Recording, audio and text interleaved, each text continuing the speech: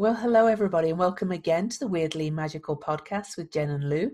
And on this episode, we'll be talking about the second new moon in Cancer in the month after the eclipse at 0 Cancer, but more on that in a moment. First of all, let's introduce ourselves. I'll go first this time. I'm Louise Eddington. I am an astrologer and writer, and author of 2 books, Complete Guide to Astrology and Modern Astrology, and I just live astrology, basically. So, Jen. So I'm Jen Duchenne, jenduchenne.com, and I am an Akashic healer, channel, guide. I teach the Akashic records, I read them, and the creator of the Illuminating Journey cards. Cool. So let's do our cards first before I forget. Oh, no, let me do a bit of housekeeping first. We still, send us your questions.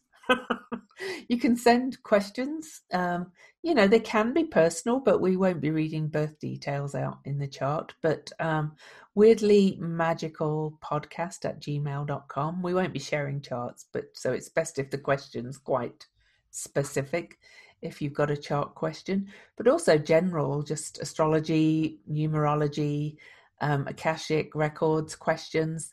You could also message them to our Facebook page, which is Weirdly Magical, and we'll get the messages there. If you would follow us there as well, that'd be great. Also our YouTube channel, Weirdly Magical Podcast. We have an Instagram now, Weirdly Magical Podcast.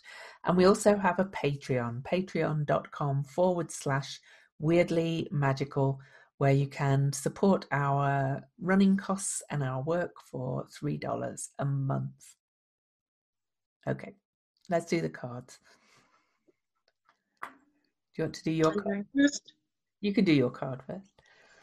All right, so I picked 2 cards today. So the first one is the Flight, and this is the tool, one of the tools of the deck.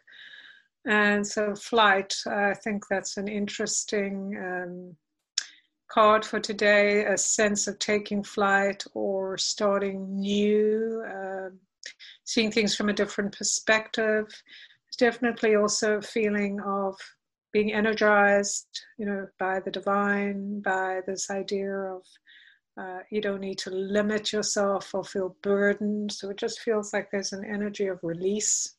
Mm-hmm.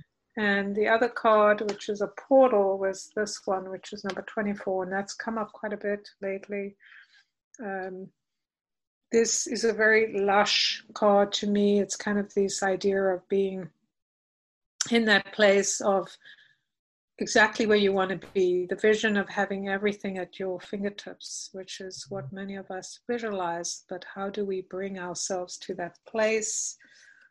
I think, when you think about wings, the first card, if you can't see it, is wings on a golden background or yellow background. The soul portal number 24 has all these marigolds, which are very, they represent abundance. There is this beautiful kind of castle in the distance with water, and this kind of all this lushness happening. And this figure on the side, some people think she's fishing or holding up some kind of pole on the side with, which is, some people think that's a telescope, but it's a whistle, but it doesn't matter. You can see it how you see it.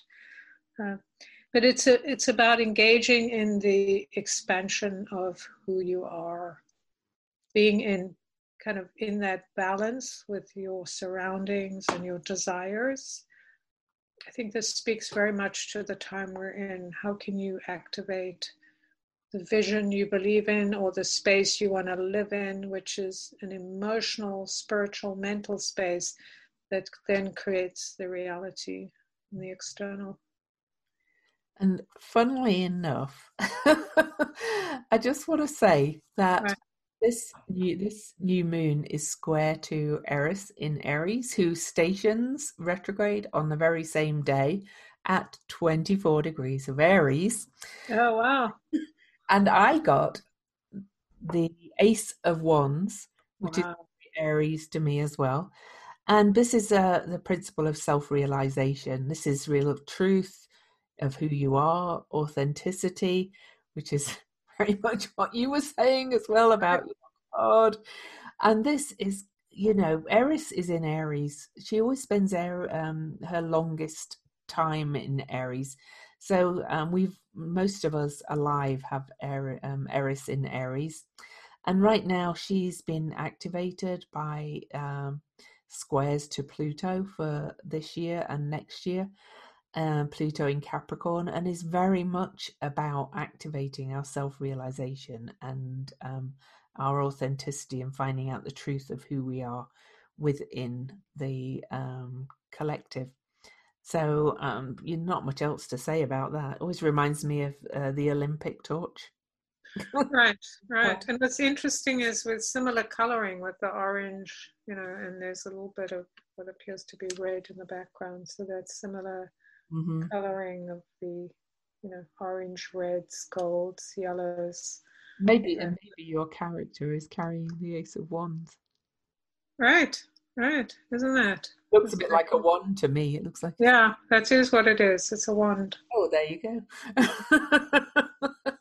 So there you go, people. Get your wand for this new moon, which of course is a new beginning as well. So, and interestingly, when we look at the numbers, so which I will do now, the new moon in Cancer is at 28 degrees and 26 minutes of Cancer. So 28 is a 10-1, and as Jen will talk about. And it's almost exactly to the minute opposing Saturn in Capricorn, which is retrograde, which is at 28 degrees of Capricorn. And as I mentioned already, the new moon is square to Eris, which is at 24 degrees of Aries. And Eris literally stations pretty much right after the new moon, so on it really, because she moves so slowly. So she is at a standstill on this new moon. So this energy of Eris, which is chaos and discord and fighting for the outsider and fighting for the rights of herself as an outsider, is very much on this new moon. And one other thing I will mention. Is that your dog sneeze? It's outside the room and I've got the door shut and you could still hear her sneezing. Good Lord. Anyway, the Haumea, who's the goddess of fertility and birth, the dwarf planet Haumea is opposing Eris and also squaring this new moon over at 25 Libra. And we only realized that because we were talking about the election in the US, because Mercury stations direct on election day, November the 3rd, conjunct Haumea at 25 degrees Libra. So Haumea is activated by this new moon too.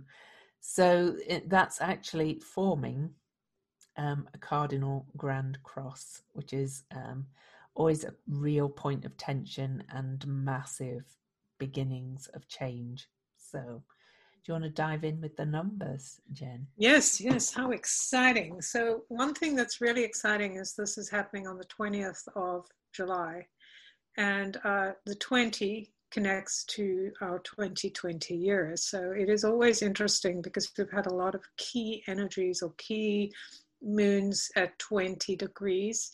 And of course, 20 is about this idea of rising into accept our path forward, like the cards we talked about. It's that kind of acceptance of who we are. It's dividing ourselves from lack, moving away from that and finding that balance, the beauty of rising above, where we've been that has held us captive in some way. So fascinating that we have the 20, and of course that's the 2. So it's about setting boundaries and really connecting to our intuition and finding your disengaging with the tension of polarity. So finding our place where we belong. I think that ties into what you were talking about, Humea, and Mercury, this understanding of where we want to be, right? What are we choosing? What's the path? What's our mindset moving forward? And then having the moon and sun at 28 degrees, that Lou mentioned is a 1. 28 is, it's almost a 29. It's considered a, what do you call it, a critical degree. 29 to 28. Some people consider 28 also a critical degree, in the sense that it is a change maker. 28 and 2 and 8 is 10, which is 1. So 28 is one of those numbers that actually asks us to trust our own path. So it's a divergence of moving away from kind of putting our trust in others and putting our trust in ourselves. So very much kind of what we're talking about. And then bringing in this idea of love and light, recognizing we are being held by the divine. We are finding, as it's a Cancer moon, finding this energy of what is home to us, which may not be what we thought it was. And then we also have, and we do have quite a few other 28s here as well. So we have the nodes 28, we have Saturn at 28, and then we have Uranus at 10. So we'll talk a little bit more about that. Sedna, I think, is also 28.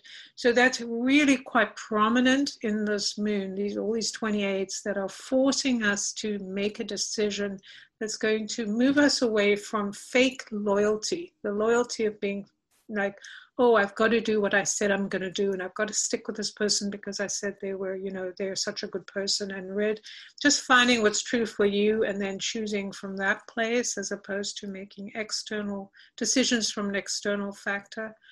The other thing that's really exciting is that this is a 13 universal day, which that 13 is a number that has shown up over and over again. It is a very powerful number of change.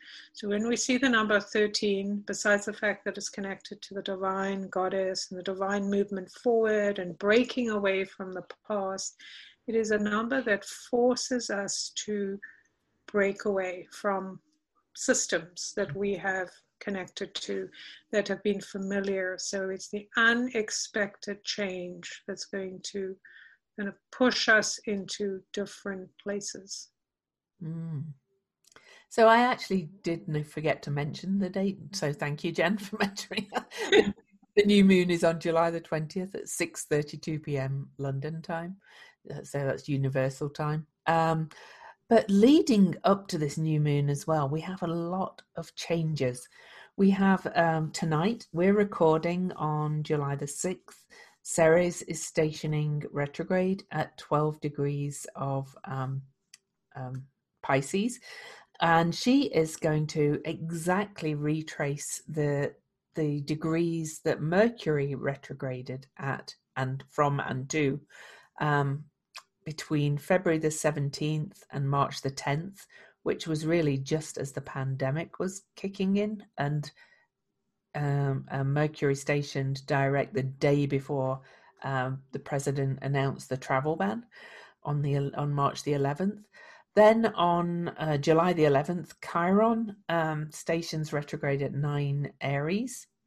And Mercury stations direct this time on July the 12th at 5 degrees of Cancer.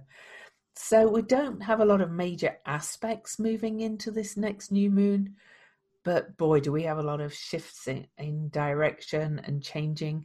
And with Eris turning retrograde on the day of the new moon, we'll then have 8 planetary bodies retrograde, which is huge. Okay. And that's going to last us through most of the summer. We're going to have this summer of intense inner exploration, intense finding ourselves, intense retracing and revisiting lessons to be learned.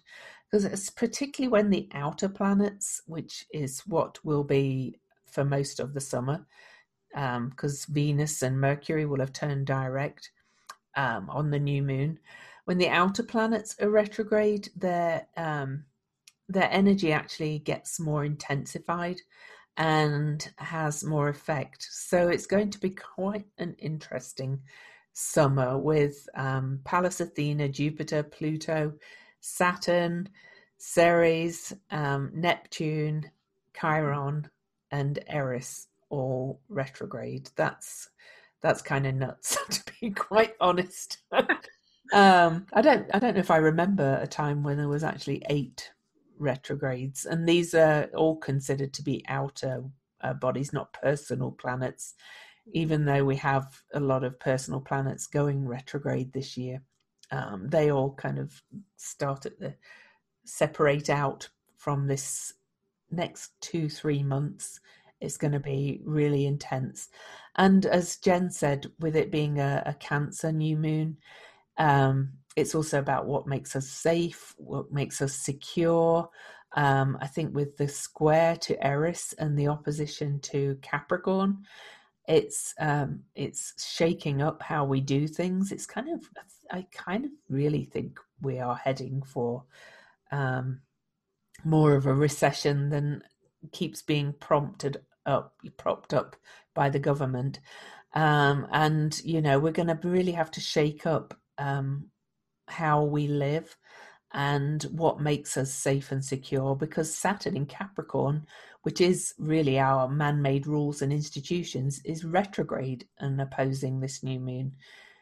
So we're revisiting all those things as well. So it's really a summer to hunker down. I don't see this as a kind of a party summer at all. Not that we can't have any fun, but I think it's going to be a bit of a slog and a bit of a really reviewing our safety and security. Yeah. Right, and rethinking what that means. I think a lot of it is that we have relied on the kind of the doings of others, the sayings of others. That seems to be a theme here. We've talked about the loyalty. It's like our loyalty has to come from within, like our loyalty to ourselves and what is true to us, grounding in ourselves. I think, that Saturn being in a retrograde, it's about restriction. So we're going to get this, I feel like we're going to have a lot of top-heavy energy coming down. The government, people around us are going to start pushing down really hard on us to try to force us to do what they want or force us to go back into the way things were. And the way I get it is, we know this is happening. So instead of trying to resist it, trying to fight it, getting angry about it, is to withdraw our attention to it and focus on strategy. This is a time to actually build our strategy about what we're going to do next year when we move fully into the mutable energies and Saturn moves into Aquarius. So there's a very different energy, but of course Saturn is the ancient ruler of Aquarius, so we're going to get some of that energy. So it really is something to pay attention. Where am I, with Mars in Aries and all of that, this new beginning we're talking about, do we want it to be a beginning about old things, where we're fighting over things that have been and that we're done with? Or do we want to move our focus and go, okay, hands up, whatever you think it is, okay, I'm just going to retreat to my house. I'm just going to figure out what's important to me. What will bring me safety? What actions will bring me a sense of security? Who are the people in my tribe? Who do I need to connect to? So that we've got all these different aspects to connect to. I think we have to remember it is Cancer as well, though. So even though it's safety and security, it's also family and remembering that we're kind of all in this together. So a lot of it sounds like this, my sovereignty, my thing, but it's my sovereignty within the greater human family. This is about discernment, about how we can do our part to help each other, I think. And right. Absolutely, it's a good point. But I really believe, and of course we may differ on this, is that there is no safety, there is no security unless we truly know who we are and what we are willing to express. So if we have unexpressed anger, if we have issues around other people, our family, the world outside, that we feel are taking away from us, we are not going to be a great team player. So until we understand the difference between and how sovereignty, our autonomous behavior is expecting us to be responsible for our behavior. You know, a lot of people take freedom or sovereignty as I can do whatever I want. My point. Yes, this is what I was trying to get. You can do whatever you want, but that's not sovereignty. That's as long as you don't harm others. Yeah. Right. I mean, you've got to take the consequences. That's basically, we all do whatever we want and then we take the consequences. So if everyone goes out and says, I don't care, I'm just thinking about myself, then everyone is impacted, which is the great lesson of COVID, is that, you know, we can just look at that whole issue about masks that people keep going on about, but it's a great lesson in the fact that when you say, I don't care, I don't believe about it, and therefore it's not happening, you're in denial and you're saying, I have freedom to not wear a mask. To me, if you are being sovereign, then you ask all the questions. You go, what are the scientists saying? What are all these different people saying? What do I think? You put it all together and you go, well, science is saying you need to wear a mask, that it's better, it's safer. They've proved it. So whether I believe it or not, I'll wear a mask because that's because I'm free, right? I'm free, therefore I wear a mask. When people say, I don't want to wear a mask because you're taking away my freedom, to me, that's somebody in denial of what freedom is, right? It's like you're insisting that I can do whatever I want. Yeah, do whatever you want, just take the consequences, take responsibility. So sign documents that you're not going to put pressure on the system. Go away somewhere else and do your own thing, right? So it's exactly what I was talking about, because I've had a couple of experiences over the last couple of weeks where people have been flat out saying, well, I teach people to have their sovereignty and to look after their bodies and they can heal this, you know, blah, blah, blah. So they don't have to wear a mask. And I'm thinking, no, you've got it. You're not taking this correctly. You're taking responsibility for being somebody who lives in a world of others. Like, we do not live in a world isolated. And if we live in a world isolated, then fine, go live in a cave, do your own thing, don't wear a mask. Go and buy your 20 acres and never leave it. Right. And then you can live in your own world. But until then, you are part of a group. And in order to be a responsible, which is what this thing is all about, right? We don't get to have sovereignty without responsibility. There's no such thing. I always tell people, so interesting when people say, oh, we talk about being a queen, because a lot of people, like, I'm like, yeah, I'm a queen, right? I know I've done that in past lives. I mean, many of them, I mean, I've made too, but, you know, when you think about being a queen, lots of people think about a queen like ordering people around and, you know, wearing great clothes or whatever. To me, I think about the queen as being a really responsible job, because you have to, people come to you with their arguments and their discussions, and you're going to have to make sure that both sides are felt heard. Both sides, like, you can't just go, oh, okay, I'll favor you, and then there's all this fighting. If you really want to have a kingdom or queendom that is running well, then you are responsible to show an example to your people and to guide them. And those are the greatest kings and queens. When we look in history, they're the ones that have taken responsibility, not the ones that said, well, I don't care, I'm just going to do whatever I want.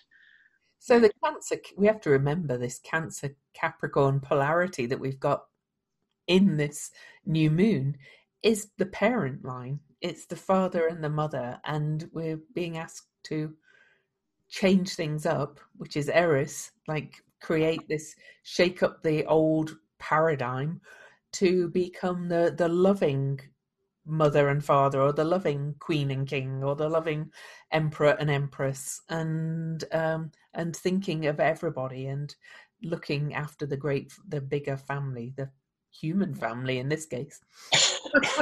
Right. Well, you've got to think about your environment. Like, what good is it if you are sovereign to nothing and no one, right?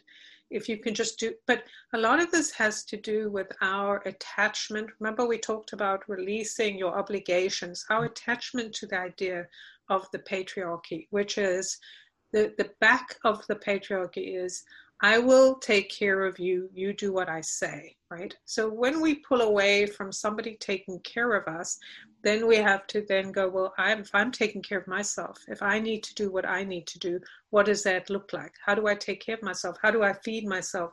How do I feed my family? If I have certain principles and I'm not going to be obedient to someone else's direction, then you're going to have to do all the things of speaking your truth, taking care of people, doing the hard work, connecting to your family, your out there. Somebody was talking about how in South Africa, this is very interesting, they started doing this thing called foodscaping, which is neighbors getting together and saying, okay, well, I have X amount of land, so I'm going to grow, say, potatoes, and then somebody else is going to grow, aubergine, right? They're doing it here in Utah. Right. So it's the same thing. You're sharing this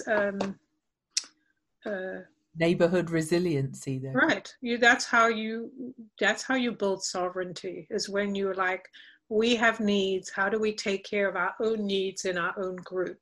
And that's sovereignty to me. Together, yeah. Right. That's spirituality. It's not, you're not avoiding what you need to do. You're not saying, well, I'm so spiritual, I don't need anything physical. Of course you do. And I've got a great immune system, and so I'll be okay. Right. And it's the point is, it doesn't matter if you're going to be okay or not. It's the point is, you look at the whole picture. You discern instead of trying to defend. You're like, what's the best solution for everyone? To me, I look at all the factors. The best solution is to wear a mask. Yeah. Is that my favorite thing to do? But you know what? I stopped worrying about it. I just this is what I'm doing. This is how it is. It doesn't really matter about my little petty issues. It's just what it is. And I accept my little mask collection now. I've made it into a little fashion thing. Not exactly. I'm not quite Nancy Pelosi, who has a mask for every outfit, but I have my mask collection, so I can have them in rotation and washing them and cleaning them and stuff, and just right. Yeah. Do it. To me, it's like, what's the big deal? Right. I don't even know, it's what's the big deal? It's like, it's such a small contribution to your community, is being respectful, helping the system, right? That's the thing. If you want to be part of the human race, then you really have to be part of it, right? You can't just pick and choose the things you want to connect to.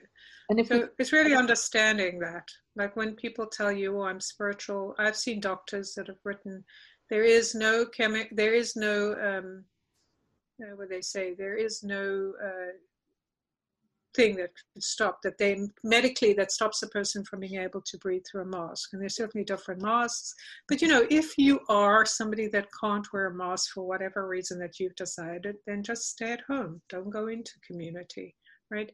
Now, if that's the choice you're making, then make the next responsible choice, which is don't go in with where other people are. Yeah. It seems fairly straightforward to me.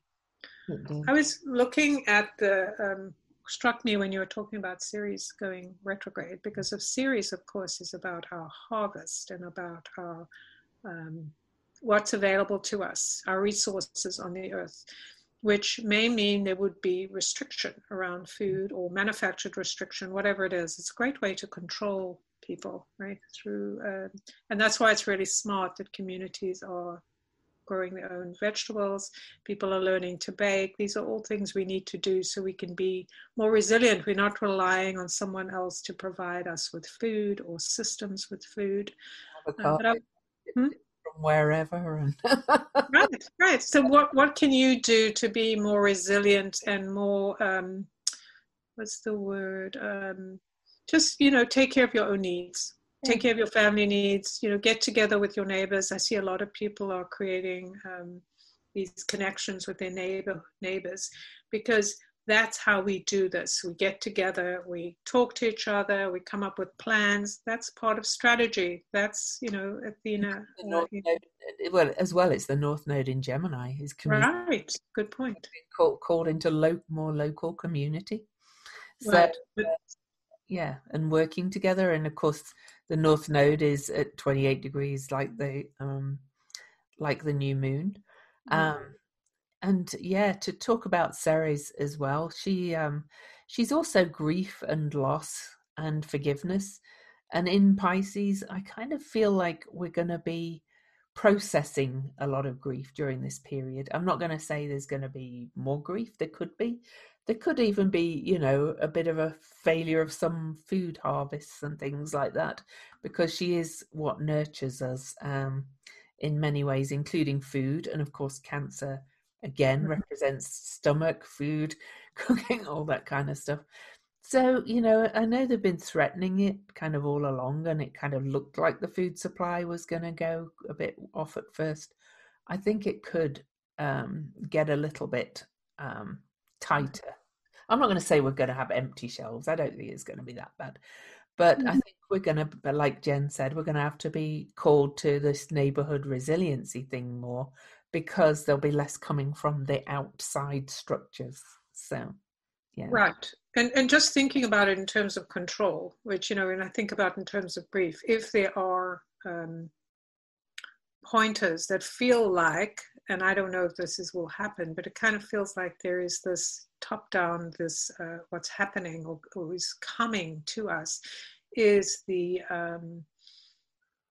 government or, people in charge or whoever they are trying to teach us a lesson, right? Like that kind of contraction of, I'm going to take something away from you because you're not behaving well, right? Or I'm going to punish you, or I'm going to use people as examples. That's kind of how it feels. So it's like the easiest path in that is the path of moving away from it, as opposed to trying to confront it, right? Well, and that would tie in with my feeling, because they're all retrograde. Right. I kind of have a feeling it's going to actually collapse these structures more, but by taking yourself away from them, then right. So what they're trying to do, and we're just not going to respond to that. So this is the time to put away, to strategize, to really get this plan in place for the next 6 months, so we are ready to rock and roll when we move into a new energy. I also was looking at the fact that what's the one I always forget with a V, I think. Ceres is 12. Is it Hygeia at 13? And Juno at 12. Yeah, they're all in a T square too. So right. And just thinking about how the female energies are rising in their impact on us, and really bringing this energy into our awareness of what is the two sides of the female energy, the goddess energy of the divine. The one side is setting boundaries, right? Is like getting very clear about what's true for us. So it's not, we tend to think of it as punishment, but it isn't punishment. It's just adapting, right? It's like, okay, this is out of sync. This has gone too big. It's out of control. Now we need to kind of bring it back into balance. It's going to feel like maybe a punishment, but we mustn't call it that, because it isn't. It's just bringing it back into balance. It's an adjustment, right? And when we have that adjustment, we then can move into the softer, warmer, more loving, more rebirth cycle of what's happening. So we can, in our neighborhoods, within ourselves and our own lives, think about what that nourishment and rebirth looks like. Like, what do we need to feel that we can rebirth without feeling, something's been taken from us, but in fact we can release that, that old stuff. I just noticed as well, actually, there's actually a yod or finger of fate, or God, in this chart from the sun and moon on the new moon. and Sedna, which is spiritual destiny through crisis in Taurus, which is also connected to resources. And that's all pointing at the South Node in Sagittarius, which is the releasing end of the nodal axis in Sagittarius, which is suggesting releasing old truths, old things you believed to be true, and dogma, and kind of really opening yourself up to that opposite point in Gemini of listening to other ideas and other perspectives and being willing to learn new ways and not being stuck in your own ways. So that's another right. And yeah, that's a great point, because when Sedno, she was the one that was taken in by the bird that pretended to be the handsome rich guy, yes. right? Yeah, well, her father gave her to the. Well, yeah, there's lots of different variations, but the point is, in her resistance, she was miserable, right? Mhm. And when she came to, like, when her father came to rescue her from a terrible place, in her acceptance, well, she didn't have a choice, right? Her fingers were cut off and she sank to the bottom of the ocean. So very interesting in that surrender, right? Chosen or not, in that surrender, she had to find peace. And I think that's what's happening to us. Like, we have to surrender the hopes we've put or on being saved by the father, right? By the patriarchy, and just go, okay, this is what they're doing. They're cutting off our fingers. We're being forced to just sink into the water and take care of ourselves and have a relationship with what is, as opposed to what, the illusion of what we wanted. So I do want to say about this whole the new moon, square Eris, square Haumea, opposite Saturn, is all in cardinal signs, which are initiating signs. But they're very much to do with identity because they're the first of each quadrant in the astrology chart. And Aries is kind of the I am energy. Cancer is who am I in the family and also within my deepest inside place. And then Libra is where Haumea is who am I in relationship with significant people in my life. And Capricorn is who am I in the public realm out in the world. So we've had this major cardinal crisis shift going on for quite a few years now. Our identity is being shifted in all ways, in all the ways I mentioned. I'm not going to go through them again. And we are being asked to really kind of step up as individuals, as a part of the world, and in bringing our heart, our mind, our feelings, everything into it. So I just wanted to mention about the cardinal. I do want to mention as well, though, that Saturn, which is exactly opposite this new moon, is sitting on the Pluto in the USA chart on this new moon. Whereas the full moon that we've just had at 13 degrees, which was a prenumbral lunar eclipse, was on the USA's birthday, so on July the 4th, so on the USA's sun, and now we've got Saturn right on the Pluto and the new moon opposite. I always have to apologize to our international neighbors for making it so USA centric, all these reports, but the USA is really going through a major revolutionary change, which is rippling out to the whole world. And this new moon, I think, with Saturn being on the Pluto, I think we're going to see, Jen mentioned, the authorities kind of coming down hard on us. It does have that feeling of them attempting to, at least, really kind of putting up the brakes and the blocks and the barriers. It could even mean, with COVID still increasing in a lot of states, it could mean, like a nationwide mask wearing order finally, and and more official lockdowns, but it could also mean other forms of control as well. And of course, there's the worry there, that unemployment insurance is going to run out, rents are coming due, people are not going to be able to pay their rents, the mortgages are not going to be able to be paid, and things like that by the landlords and things like that. So I think it's looking a little bit tough, with Saturn being on Pluto for the US as a whole.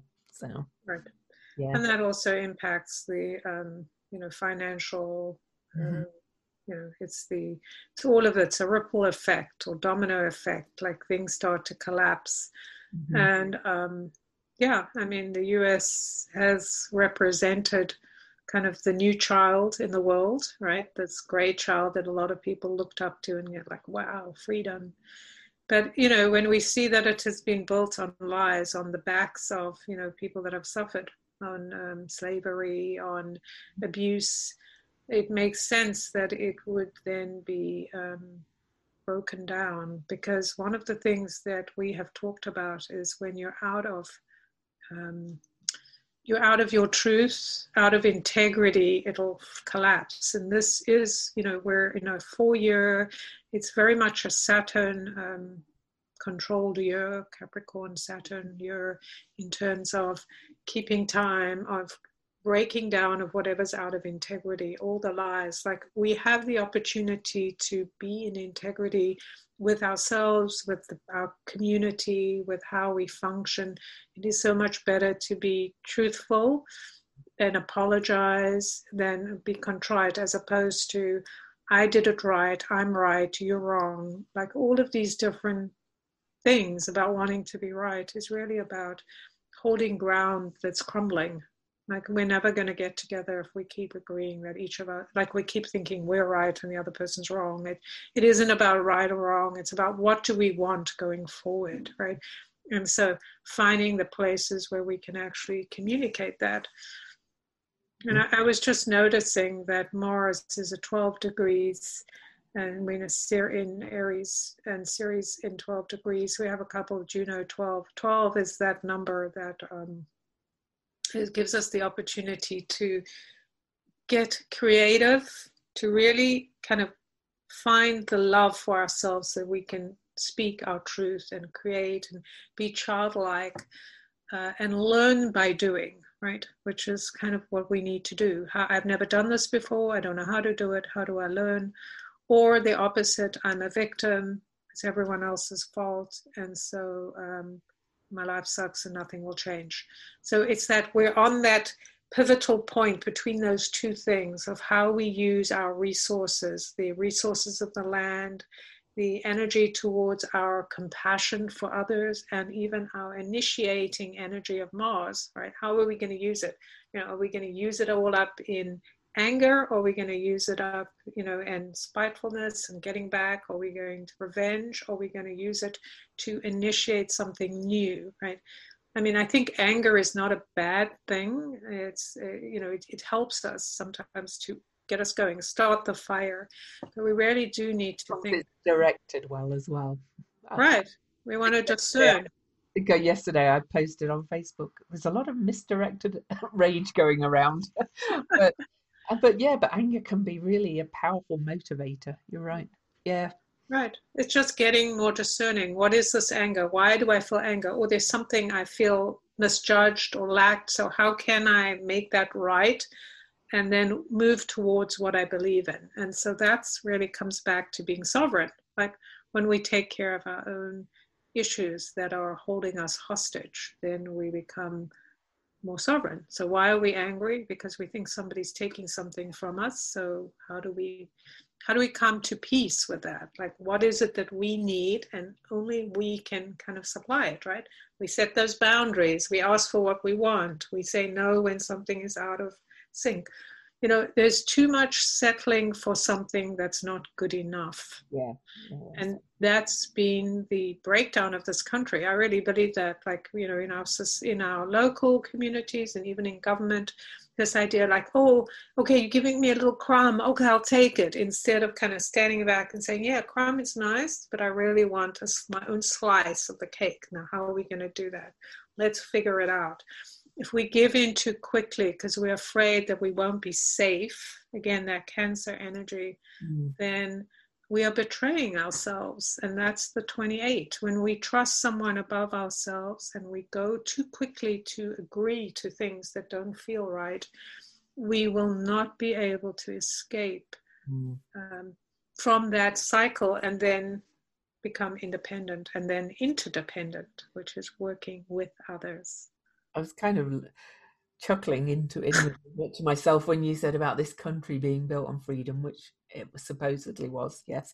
That you know, that we're pretty much the only country where so many people are refusing to wear masks because of freedom. Right. It's kind of hilarious almost. Ironical. It's ironical and very funny, right? Yeah. Oh, if only it wasn't hurting people. Right. It is. But you know what's so interesting is those that scream the most about freedom are the ones that feel that they don't have freedom. Yeah. Because when you know you are free, you don't need to defend it, right? It's just like the mask thing. When you find yourself defending something or angry or I got to convince you, then you know that you're out of sync, because you know freedom is something you have to claim within you and how you deal with. It doesn't mean we can't be controlled outside. I mean, outside environment can do things to us, but it is our response. Are we in agreement that we are not free? Or are we in agreement that our capacity or our ability to connect to spirit cannot be contained? I mean, people can do things to us, but what are we thinking about in relationship to that? Am I a victim? Am I being controlled? And it's so funny, these people who are probably the freest of all, right, in many ways, because they've had the most rights, feel the least free. Yeah. Right. And that's why they're shouting about it. Like they're like little children. Like nobody set any boundaries. That's one of the greatest things about, you know, when you don't have boundaries, and what they say that about children, and I think it's true for all of us, when nobody's setting boundaries, then you're just going to keep pushing the edges further and further, right? And you just feel overwhelmed because you don't know what's going to happen. What's going to happen when I hit that boundary? And if you just say, this is the boundary, these are the rules, everyone wears masks, then, right?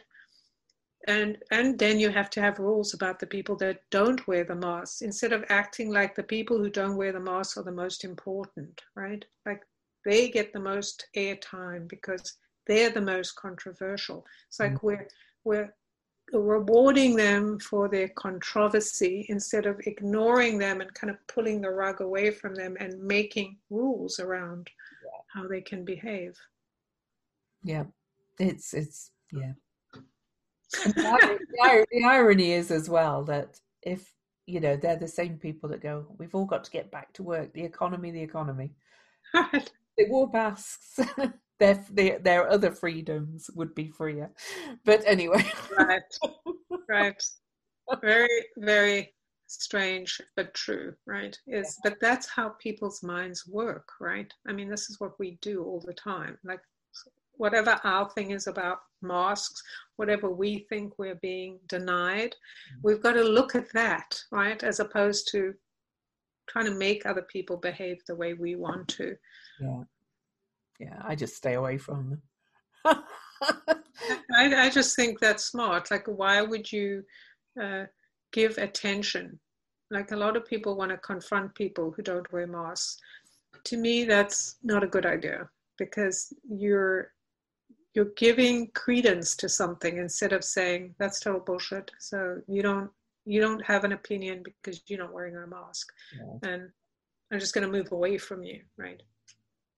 So with mask mandates, that's going to be happening less and less, thankfully. So I won't have to go to the grocery store and give people a wide berth as much anymore. So. But it is ironic, like you said, their behavior, like the chosen behavior of a few that's into, that has kind of moved through because nobody said you will wear a mask or you will, whatever the consequence is, there's no boundary. That gives them more, shouting power. And then at some point, it just kind of spreads it faster. And then at some point, like no one will be listening to them because it's like, you know what? Your behavior is what's causing the problem, right? So moving. I did. Oh, my sound went weird. It's back again. So I also, Jen at the start, when she was looking at the numbers, talked about it being the 20 day. I did notice that Vesta is at 20 degrees of Cancer on this new moon.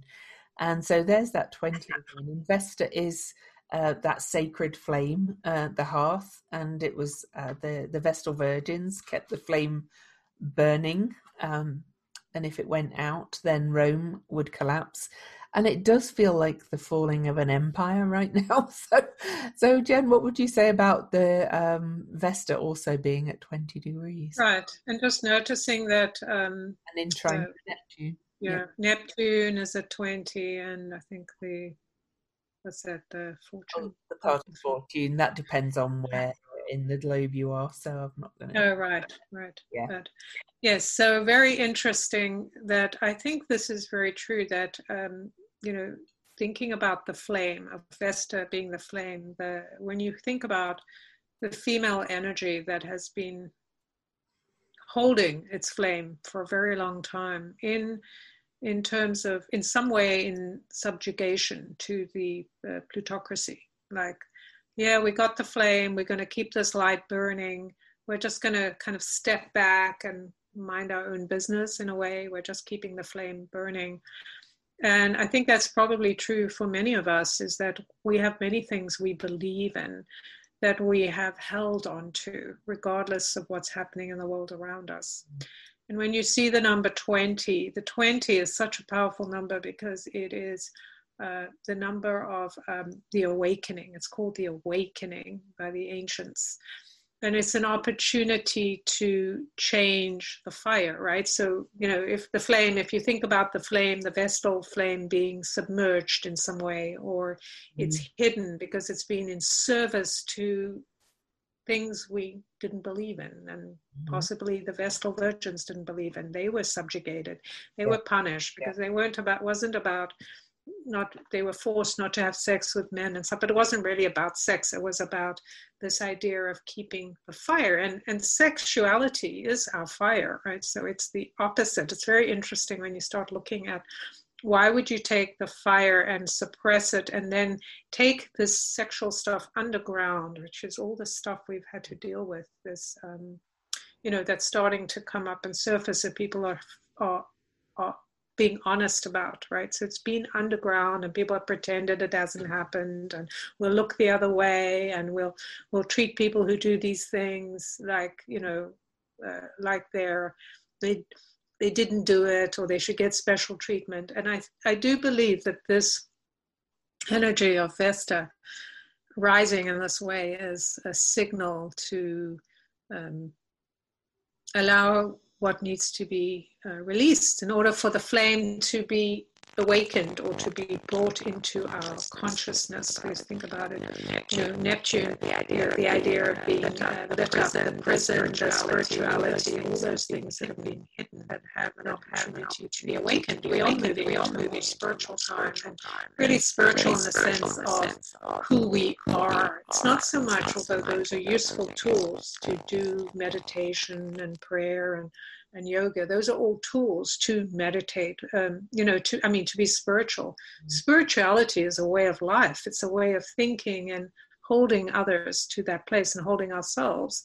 And so when you think about it in those terms, how we're being given this opportunity to, restart the flame and to bring it into the open. This is who we are. We're not going to pretend. We're not going to hide it because it's convenient for a few. We're not going to pretend we have no power. We're not going to keep letting you just abuse our personal power for your own nefarious needs. I hope, by the way, Oh, my sound keeps going now. Your voice went really weird then, so apologies if it came through on the recording for everybody. I hope it didn't, because we're having some weird Mercury Right. interruptions every now and again.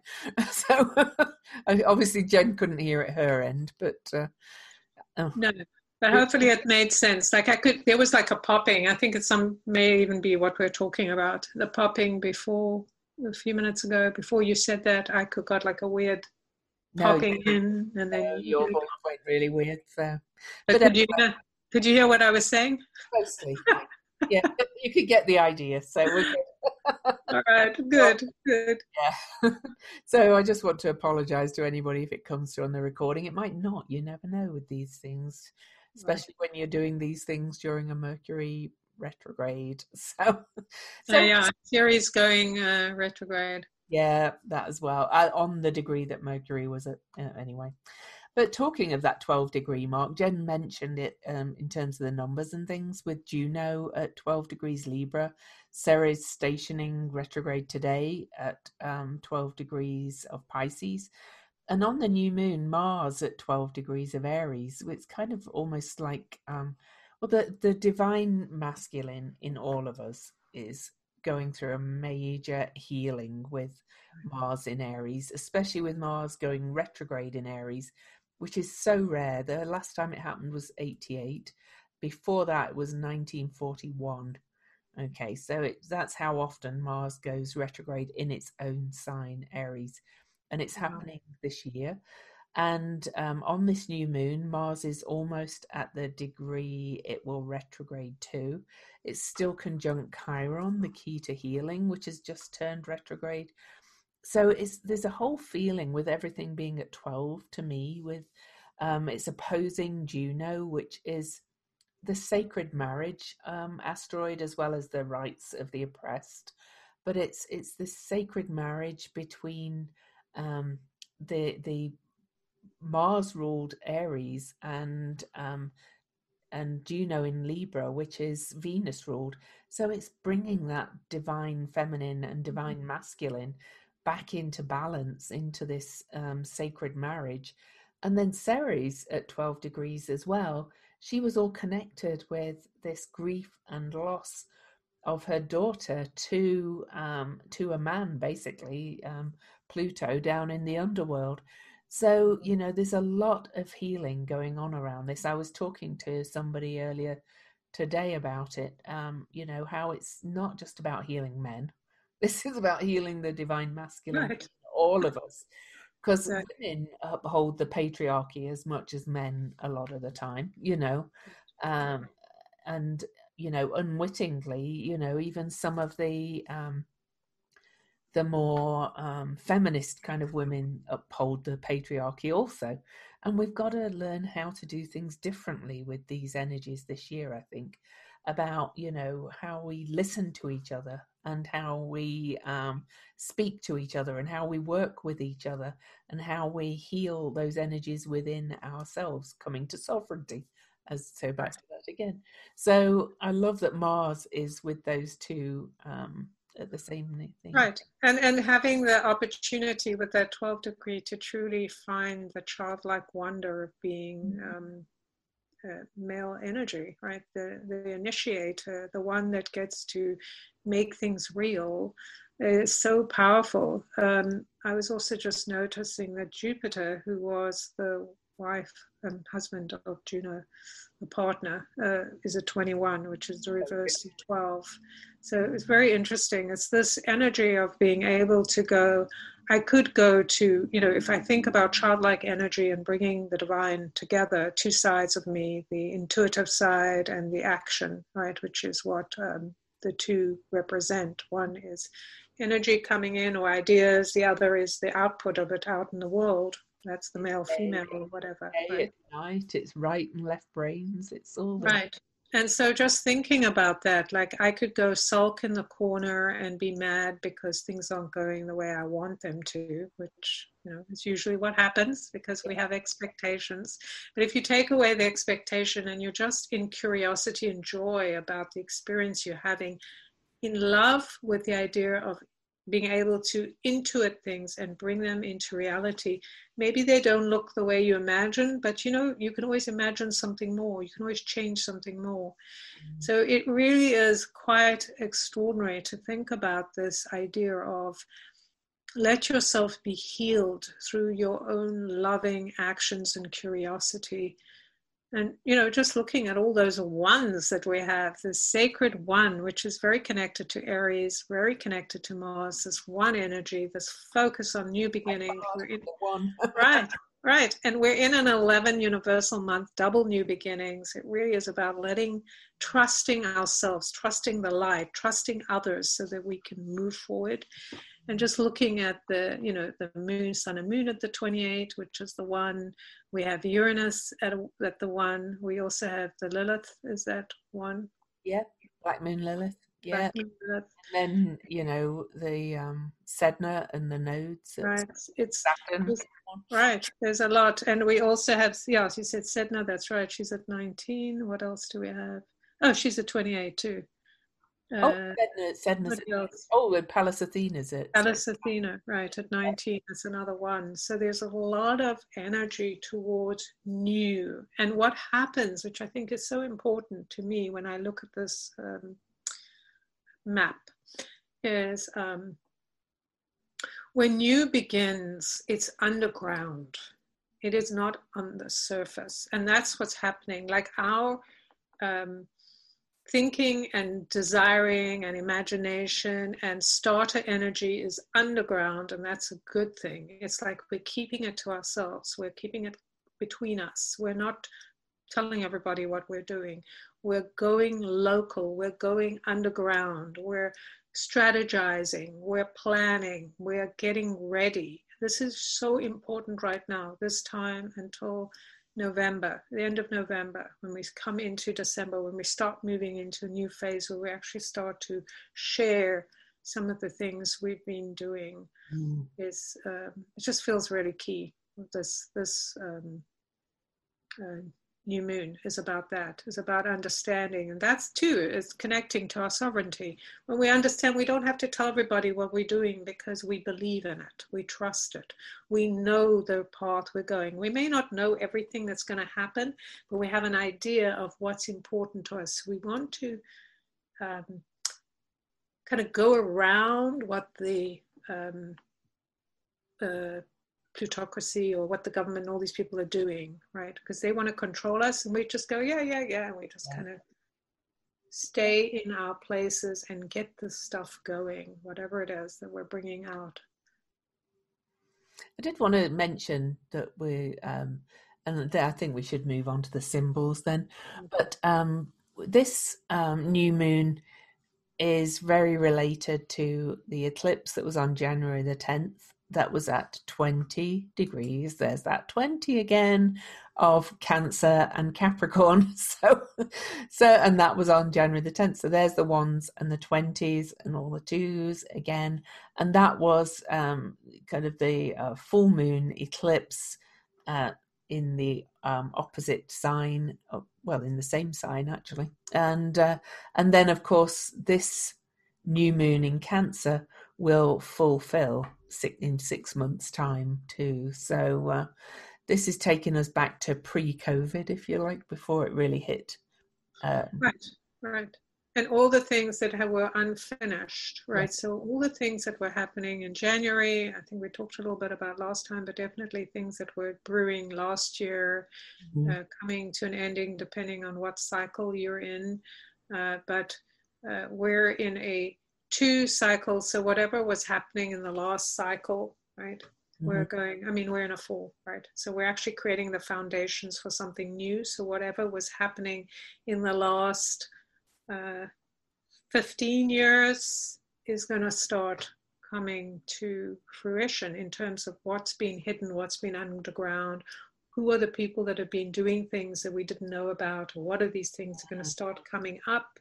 We're going to start seeing more innovation in terms of, again, moving away from doing things for the sake of it and more towards what would make sense, what would help us realize the things we actually believe in.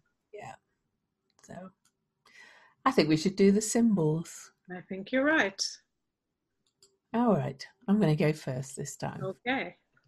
So I found this one really interesting because the symbol of Cancer is like two fish swimming the opposite ways. And this symbol is a large school of baby fish swimming in a group. You spawn fertile variations on an archetypal theme. These surround and envelop you, saturated with your own creations, afloat in a multi-time warp.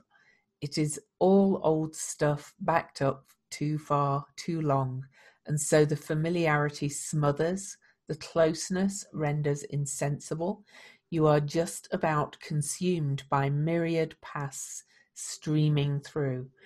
And the only possibility is to acknowledge how fed up you are with yourself and to open to fresh facets with no expectations, no assumptions, no programs, nothing but the living moment.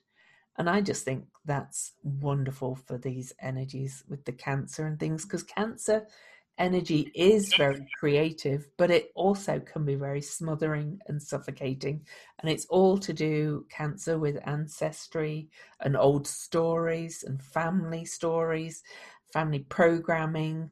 And this being a new start, new beginning at the 28 degrees is just to leave all that behind, really, and be in the moment and know that you can say, I'm done with that. I'm over it. I get over it. I'm fed up with it. So I'll move on and be open. Yes, Yeah. exactly. Stop looking back at the stories of the past, if only, or looking forward to, looking at, fixated on what's going to happen in the future. Just be here now. And that's the most powerful way to be safe, is to be in your body where you are, discerning from that place. Very powerful.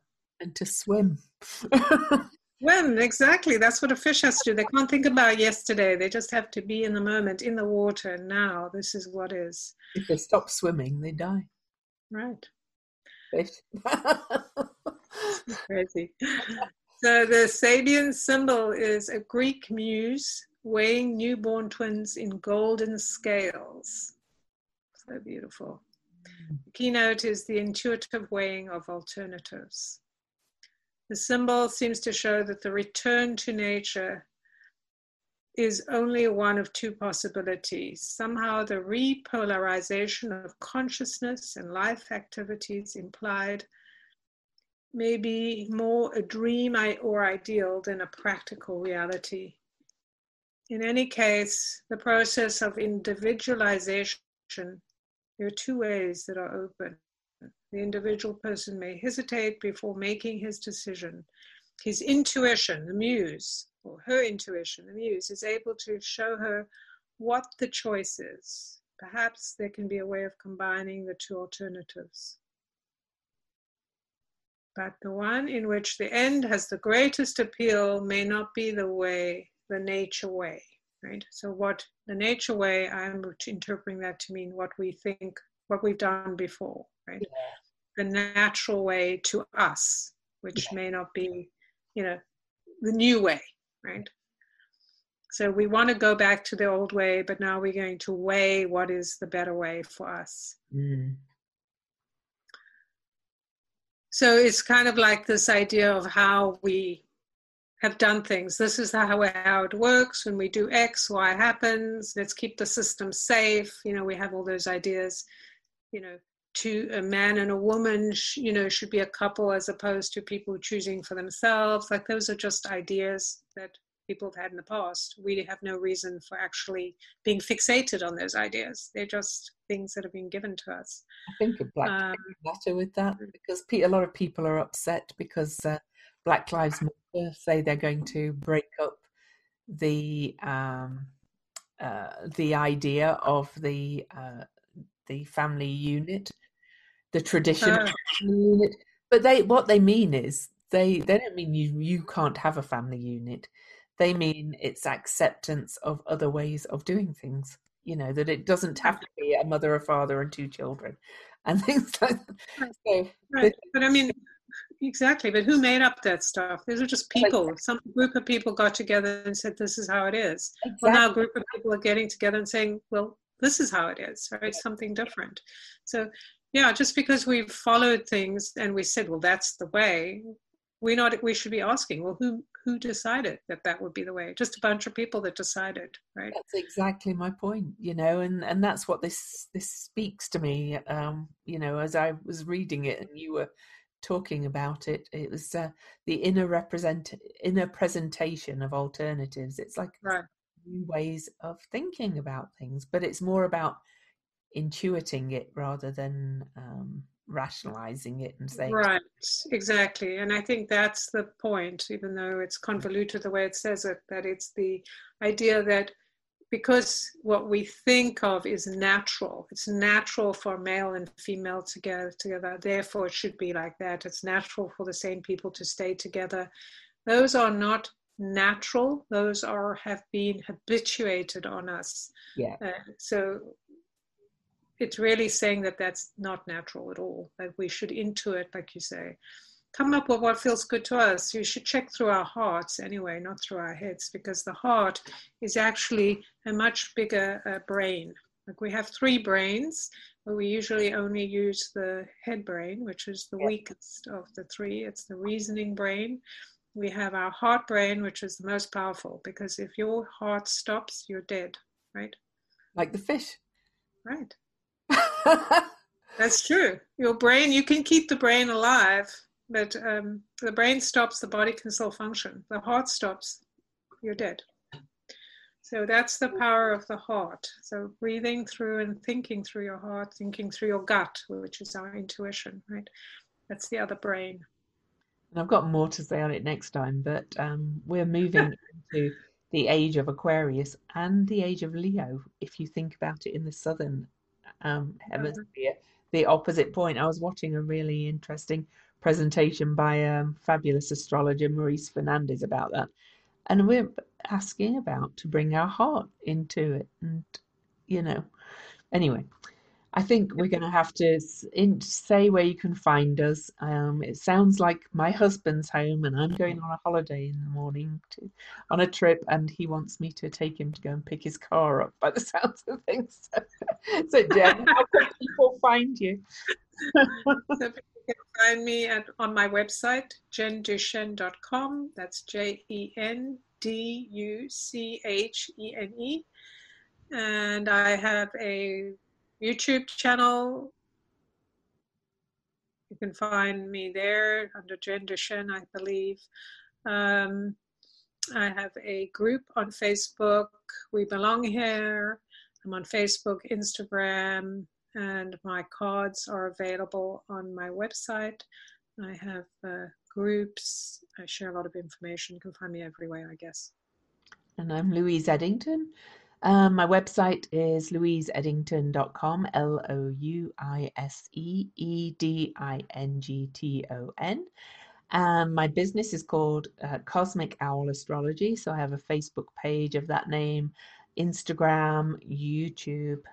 I think that's it. I have a Facebook group called Planetary Magic Cafe. Um, and my books, my complete guide to astrology, is doing really well. It's regularly at number 4 of the astrology books, and in the top 2,000 of all 8 million books on Amazon. And it's an astrology book, so that's really good. So if you own my book, please, please, please leave me a review on Amazon, even if you didn't buy it there. If you don't own it, go buy it. Oh, so for now, it's goodbye from Lou. And goodbye from Jen.